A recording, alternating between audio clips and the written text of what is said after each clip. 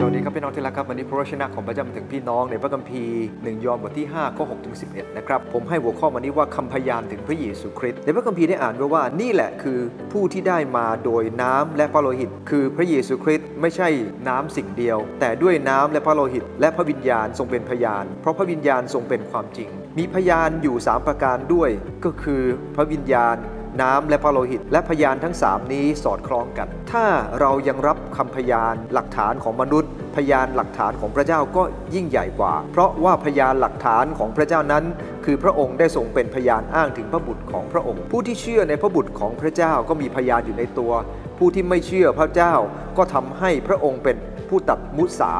และเขาไม่ได้เชื่อคำพยานที่พระเจ้าได้ทรงเป็นพยานอ้างถึงพระบุตรของพระองค์และพยานหลักฐานนั้นก็คือว่าพระเจ้าได้ทรงโปรดประทานชีวิตนิรันดร์ให้เราทั้งหลายโดยชีวิตนี้มีอยู่ในพระบุตรของพระองค์ในพระคัมภีร์ตอนนี้คำว่าพยานถ้าเราสังเกตนะครับในภาษาเดิมใช้คำว่ามาทัสเนี่ยนะฮะใช้ถึง10ครั้งด้วยกันจากพระคัมภีร์6ถึง11เนี่ยมีอยู่10ครั้งด้วยกันที่ใช้คำว่าคำพยานมาทัสนั้นเป็นถ้าพูดความหมายรวมของมันนะครับมีคำพยานในทางตุลาการแล้วก็เป็นผู้พีชีพดังนั้นเองคำพยานหมายถึงการพูดยืนยันความจริงต่อหน้าศาลด้วยชีวิตเอาชีวิตเป็นเดิมพันนั่นคือคำว่าพยานจากพระคัมภีร์ตอนนี้เนี่ยนะครับคำพยานถึงพระเยซูคริสต์มีอยู่2ประการด้วยกันที่ใหญ่มากอันที่1เราได้ข้อคิดว่าพระเจ้าพระบิดาทรงเป็นพยานอย่างไรครับจากพระคัมภีร์ตอนนี้บอกว่ามีพยาน3อย่างที่พระบิดาทรงเป็นพยานคือ1น้ำ2พระโลหิตและ3พระวิญญาณและพระคัมภีร์ในข้อที่8บอกว่ามันสอดคล้องกันยังไงถ้าเราอ่านพระคัมภีร์ในฉบับทั่วไปเนี่ยนะครับ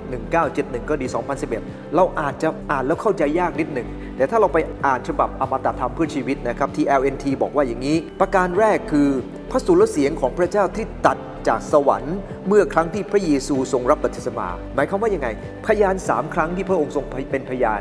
อย่างที่ได้กล่าวนะครับคำว่าพยานหมายถึงคำพูดที่เอาชีวิตเป็นเดิมพัน 100% เนี่ยนะครับพระเจ้าทรงตรัสครั้งแรกเมื่อพระองค์บัพติศมาครั้งที่2พระองค์ตรัสตอนไหนครับแน่นอนพระองค์ทรงตรัสตอนที่พระองค์พระเยซูคริสต์ทรงสิ้นพระชนม์บนกางเขนนะครับคือพระโลหิตของพระเยซูคริสต์นั่นพระองค์ทรงตรัสประการที่2และประการที่3พระองค์ทรงตรัสผ่านพระวิญญาณบริสุทธิ์ที่อยู่ในใจของเราและเมื่อเราพูดถึง3ประการนั้นสอดคล้องกันยังไง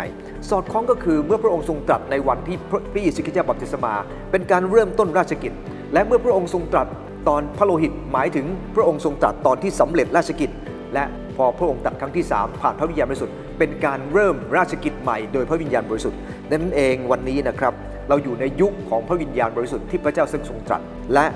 มีกลุ่มหลายกลุ่มนะครับบอกว่าพระเยซูคริสต์เจ้าหน้าที่ของพระองค์นั้นหมดไปแล้วแน่นอนครับหน้าที่ของพระองค์ในโลกนี้หมดแต่หน้าที่บนสวรรค์พระองค์ยังทำหน้าที่ทูลต่อพระบิดาเพื่อเราทั้งหลาย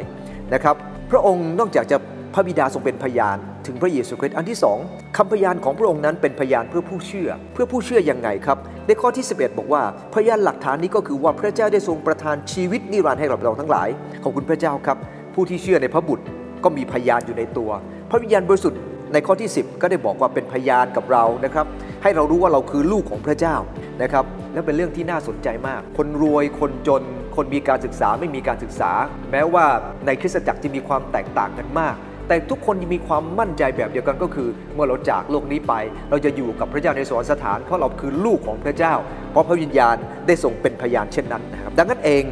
จะสังเกตคำว่าพยานส่วนใหญ่เนี่ยนะครับมี2แบบเป็นพยานเพื่อใครสักคนหนึ่งพระเจ้าเป็นพยานเพื่อมนุษย์ได้รับความรอดและพระองค์ไม่ได้มาปกป้องตัวเองขอบคุณพระเจ้าที่พระองค์ทรงทำเพื่อเราทั้งหมดดังนั้นเองจากพระคัมภีร์ในวันนี้เราเองเหมือนกันครับเราควรเป็นพยานด้วยชีวิตด้วยคำพูดเพื่อพระเยซูคริสต์เพราะพระคุณของพระองค์เพราะพระองค์ทรงเป็นพยานเพื่อเราทั้งหลายจะได้มีชีวิตด้วยขอพระเจ้าเมตตาเราครับเป็นพยานเพื่อพระเยซูคริสต์เจ้าอาเมน